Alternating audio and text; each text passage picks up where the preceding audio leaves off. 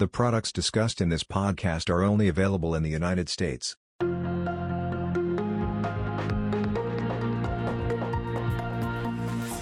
Hello, I'm Susan Olson, Vice President of Government Relations at Natixis Investment Managers, and I'm happy to say the wait is finally over.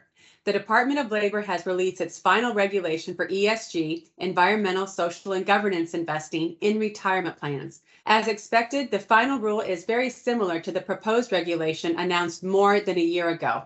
It will allow plan fiduciaries and investment professionals to once again have meaningful conversations about ESG investments in retirement plans. I'm speaking today with Bradford Campbell, a nationally recognized expert on employer-sponsored retirement plan.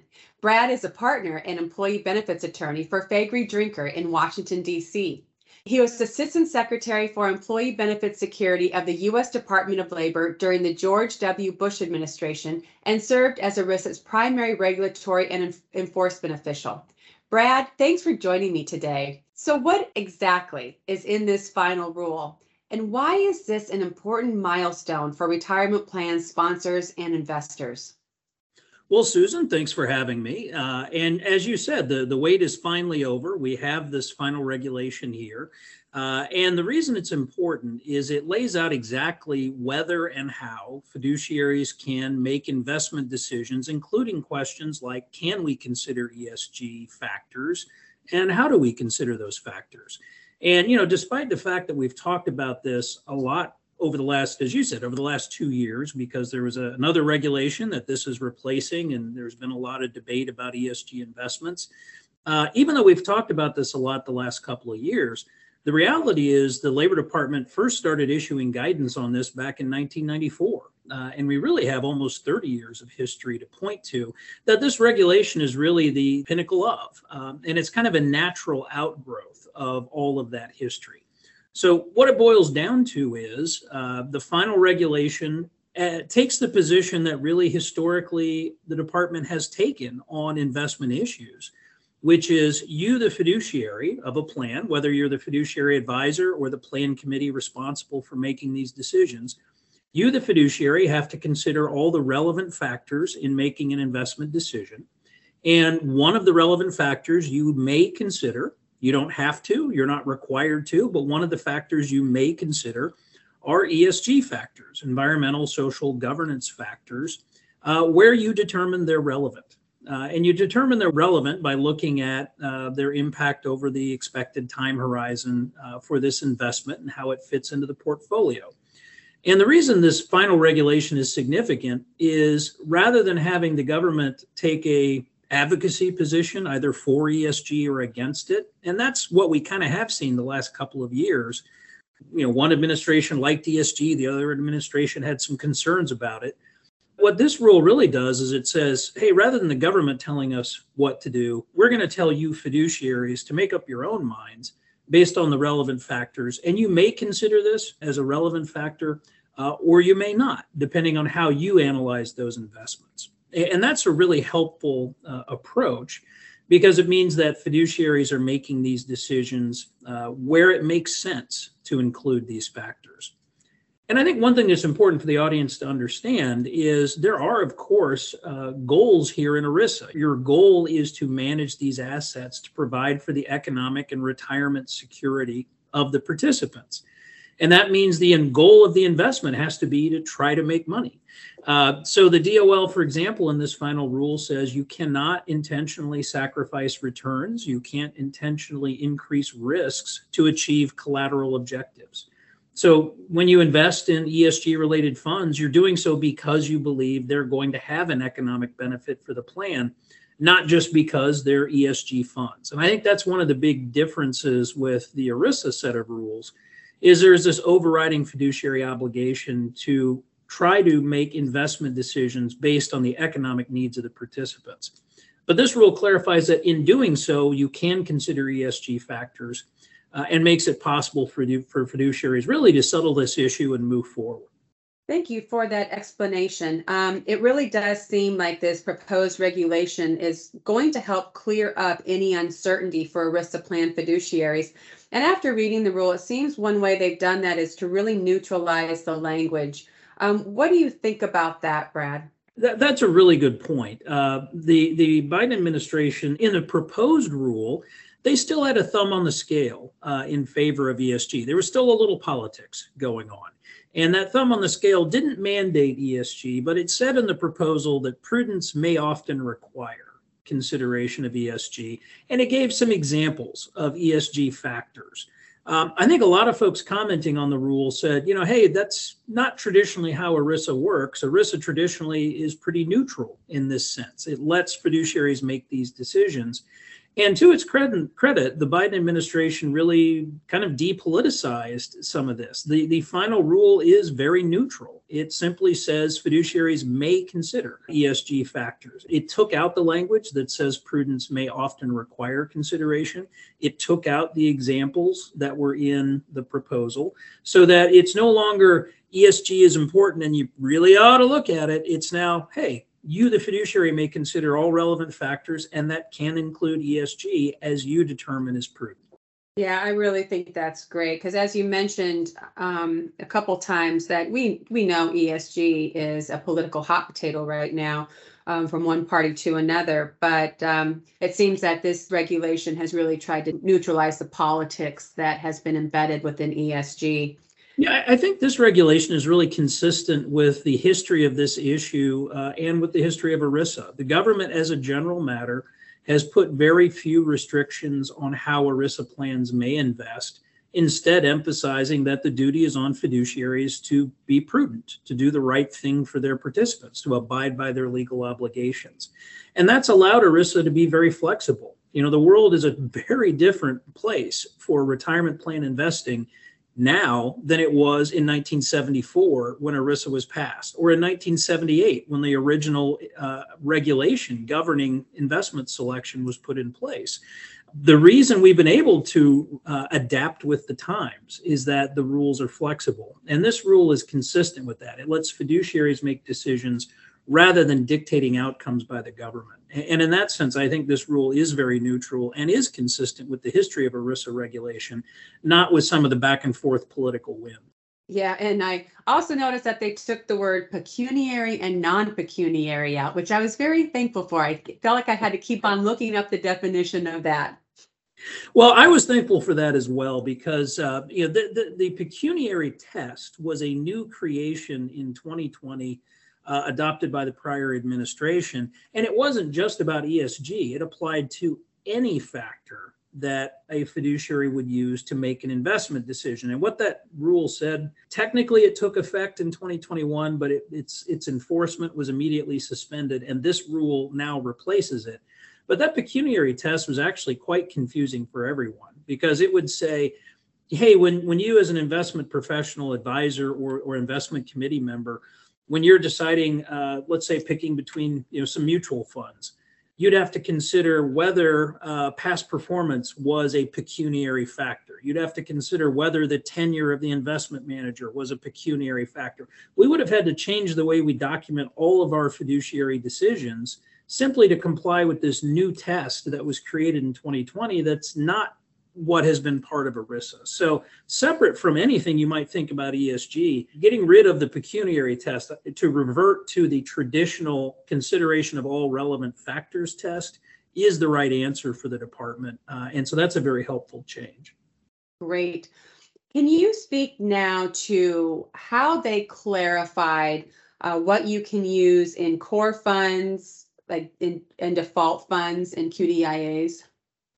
Yeah, so one of the other changes that was in the 2020 rule was it really became quite difficult to understand when you could select an investment as a qualified default alternative. In other words, an investment for use with automatic enrollment and auto escalation provisions that are now very common in plans and are really working well. The 2020 regulation made it really difficult to know whether your QDIA that you picked was appropriate because it wasn't allowed to have sort of any collateral factors. The language was a little fuzzy, but it really raised some questions. The new regulation clarifies this. It says, ESG or not, the normal QDIA rules apply. So whether your fund has ESG related factors or not, it's eligible to be a QDIA. The issue is it a prudent investment? Did you go through your normal, prudent, thorough, well-documented process to pick an investment that's consistent with the QDIA regulations? ESG is no different than any other investment. And I think that is the right answer. The QDIA issues were addressed by the QDIA regulation, which, in fairness of disclosure, is a regulation that I promulgated while I was at the agency. So that addresses those issues. This rule basically just says, look to QDIA regulation for any of those issues. ESG is no different than anything else. Okay, great. And what about the tiebreaker test? Any changes there?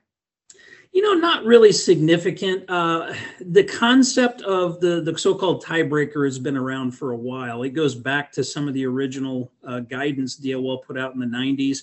It's consistent with guidance that I put out in the Bush administration. It's consistent with what the Obama administration put out, and in fact, with early guidance from the Trump administration. And what it basically says is, if you're looking at multiple investments that have made it through your investment screens, in other words, you've already determined that these investments are prudent, ERISA doesn't give you a normal tiebreaker test, right? And there often isn't one right answer. I mean, if I'm screening for funds that are going to fit a particular niche in my portfolio, it's not uncommon that I'm going to have several different funds make it through and be, in essence, prudent. So what this rule says, as kind of consistent with past guidance, is, though they use slightly different words, the words in the final rule are, if these investments would equally serve the financial interests of the plan, then you can use what they call a collateral benefit to break the tie. That is something other than those pure economic factors. And the reason is because there really isn't any other guidance on breaking ties. ERISA doesn't provide for a single answer or a tie-breaking answer.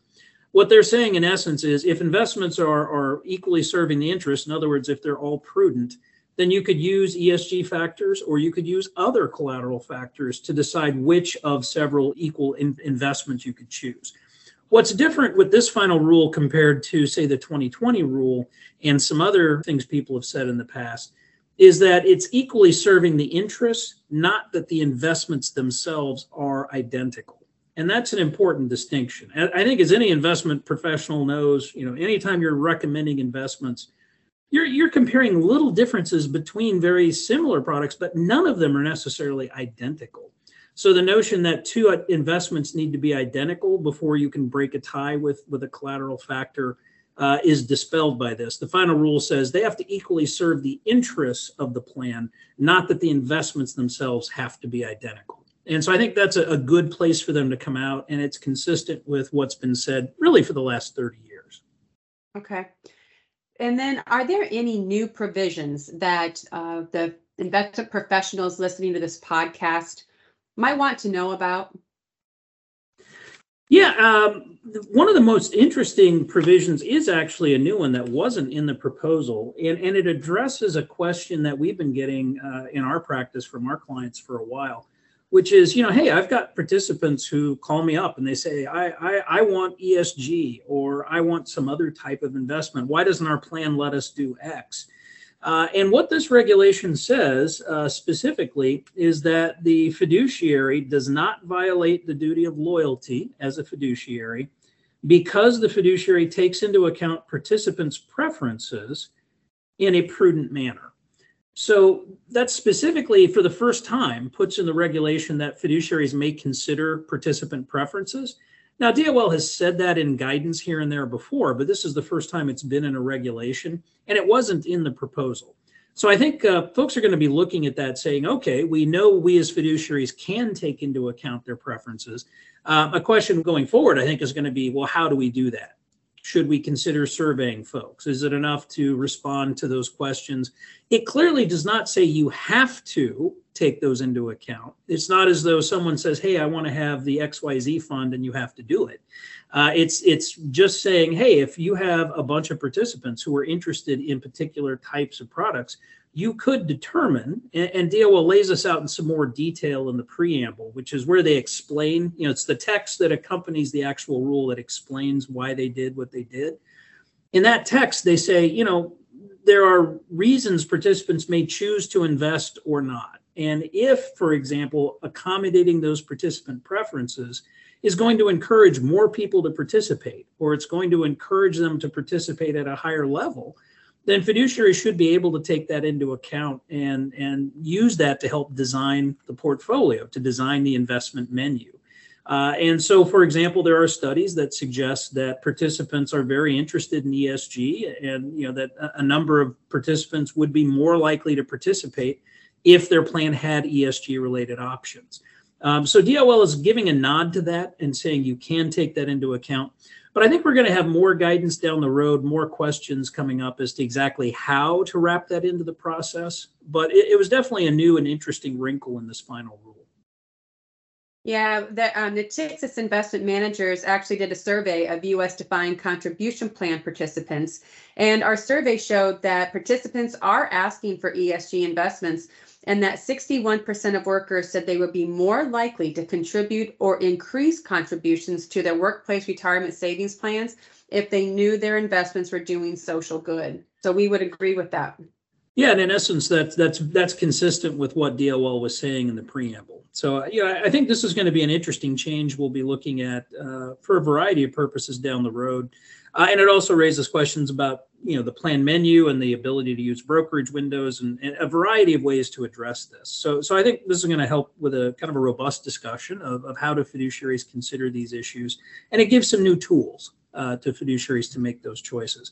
I think one thing that is important to reiterate, because DOL puts this several times in the regulatory text, is again, our goal as ERISA fiduciaries is to provide retirement benefits. And so we can consider ESG as is appropriate and prudent for the plan. And I think there are increasingly opportunities in the marketplace, investments that do that are designed for use by ERISA plans. But what you can't do are pick investments that are going to sacrifice returns or that are going to increase risks. You as a fiduciary cannot do that. So DOL was very clear that where ESG factors are relevant, where they're helpful to the plan, they can be considered. But that goal is still, as always, to provide for the economic interest of the participants.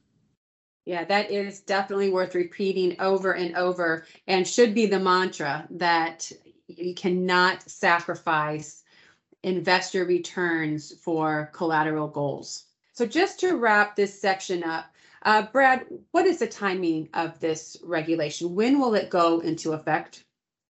Well, the department released the text of the final rule before it was actually published. So as of the time you and I are talking today, they've not yet published it in the Federal Register, but that's likely to happen very soon. Here, certainly by early December. And the rule goes into effect 60 days after that. So here's the easy way to think of it, since we don't know the exact date it'll be published. By March 1st, this rule should be fully in effect, unless something very bizarre happens and the publication is delayed. But basically, by March 1, we should have this rule fully in effect. Excellent. Well, that was an excellent overview of this new rule. And hopefully the rule in general will help to clear up a lot of confusion. But let's talk about some of the ways this may affect plan fiduciaries. Well, I think one of the obvious questions is, in light of the new provisions related to participant choices, is this something that fiduciaries think their participants are interested in? Have they been getting questions about it? Is this something that they want to be considering? The other question is, do you know what investments are reasonably available to you? One of the obligations under this is to say, I am considering the investments I'm selecting in light of the other options reasonably available to me and their risk and return characteristics. So that doesn't mean you have to do a detailed analysis of every single investment available, say, on your record-keeping platform to the plan, but you do have to do a consideration of the investments that are available in making those choices. And so as a result, if you have, for example, ESG related investments available on your platform, I think it would be reasonable to conclude a fiduciary should take those into account. Doesn't mean they have to pick them, but excluding them without considering them at all, I think in light of this regulation, would put a fiduciary in a position of saying, well, why did you exclude all those investments without even considering them? It's kind of the flip side of the other problem, which would be, I only want to invest in ESG investments. Well, that's probably not the right fiduciary answer either, because you've excluded a significant portion of the available investments without evaluating them. So to my mind, I think one of the short-term outcomes for fiduciaries is to think about, of the investments available to us, are we looking at a reasonable mix of all those? Are we including ESG and non-ESG in our screening processes so that prudent investments can will out? If we're just starting out saying, well, we're not going to consider X, and X is a big swath of the available investments, that's potentially a questionable fiduciary decision just because you don't know what you're excluding because you haven't evaluated it. This looks like it may be a good time to determine how participant preferences may be incorporated and to even review investment policy statements to see if they need to be updated.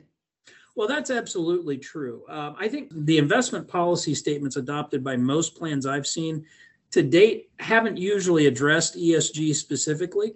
But if they do, that's certainly something you need to review to make sure it's consistent with this final rule, which, again, will be going into effect, by March. So you might want to review your investment policy statements. Whether your investment policy statement needs to affirmatively address ESG, I think is more a matter of personal choice in terms of whether you want your plan to have a specific policy. The way this rule is written, because it is a neutral rule with respect to ESG factors, treating them like any other factors, it may not be necessary to include ESG related language. But if you have ESG related language, you definitely should review it to make sure that it's appropriate. So for example, if your investment policy statement said you were not going to consider ESG, I think that's something you should consider revising in light of this rule expressly saying that you may. Well, that was great. Do you have any final thoughts, Brad? Yeah, I just have to say I was sort of pleasantly surprised at how neutral ultimately this final rule is. It kind of cut through some of the political noise and really is consistent with the sort of traditions of ERISA in how fiduciaries make decisions and restoring the authority to make these decisions to fiduciaries.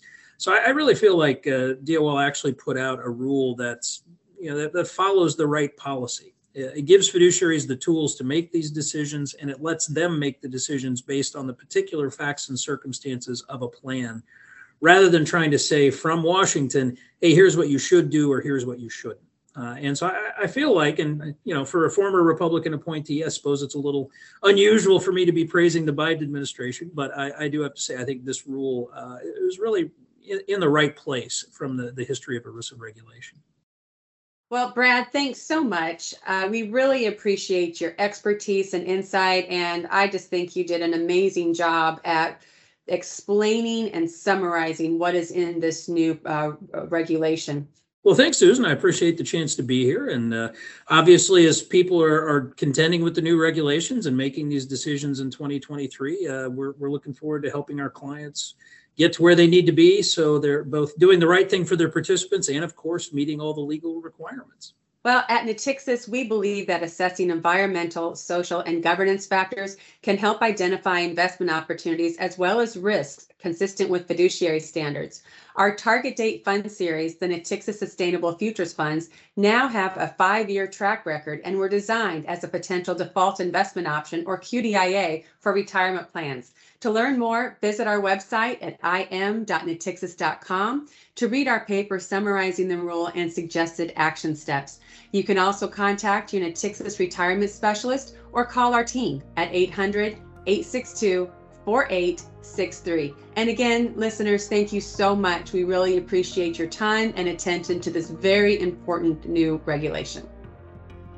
Important information. Before investing, consider the fund's investment objectives, risks, charges, and expenses. Visit im.natixis.com or call 800-225-5478 for a prospectus or a summary prospectus containing this and other information. Read it carefully. For listeners outside the United States, Natixis Investment Managers distribution and service groups include Natixis Investment Managers SA, Luxembourg, Natixis Investment Managers International, France, and their affiliated distribution and service entities. These entities conduct any regulated activities only in and from the jurisdictions in which they are licensed or authorized. Their services and the products they manage are not available to all investors in all jurisdictions. For additional information and important podcast disclosures for listeners outside the U.S., please consult imnatixis.com/intl/podcasts and other media. Further, the views and opinions expressed in this podcast are those of the speaker and not necessarily those of Natixis Investment Managers. These views were provided as of the date of recording and will not be revised. The information contained in this podcast does not constitute investment advice or an offer to buy or sell a financial product from any Natixis Investment Managers entity. There can be no assurance that developments will transpire as forecasted. Actual results may vary. All investing involves risk, including the risk of loss. Investment risk exists with equity, fixed income, and alternative investments. There is no assurance that any investment will meet its performance objectives or that losses will be avoided. There can be no assurance that developments will transpire as forecasted. Actual results may vary. Performance data discussed represents past performance and is no guarantee of, and not necessarily indicative of, future results. Indexes are not investments, do not incur fees and expenses and are not professionally managed. It is not possible to invest directly in an index. This document may contain references to copyrights, indexes and trademarks that may not be registered in all jurisdictions. Third-party registrations are the property of their respective owners and are not affiliated with Natixis Investment Managers or any of its related or affiliated companies. Collectively Natixis. Such third-party owners do not sponsor, endorse or participate in the provision of any Natixis services, funds or other financial products. Provided by Natixis Distribution, LLC, 888 Boylston Street, Boston, MA 02199. Natixis Investment Managers includes all of the investment management and distribution entities affiliated with Natixis Distribution, LLC and Natixis Investment Managers SA. Natixis Distribution, LLC is a limited-purpose broker, dealer and the distributor of various registered investment companies for which advisory services are provided by affiliates of Natixis Investment Managers. Natixis Advisors, LLC provides advisory services through its division Natixis Investment Manager Solutions. Advisory services are generally provided with the assistance of model portfolio providers, some of which are affiliates of Natixis Investment Managers, LLC. Natixis Advisors, LLC does not provide tax or legal advice. Please consult with a tax or legal professional prior to making any investment decision. Member SIPC AdTrax, 5077137-1-1. Expiration date, June 30, 2023. POD for December 3, 2022.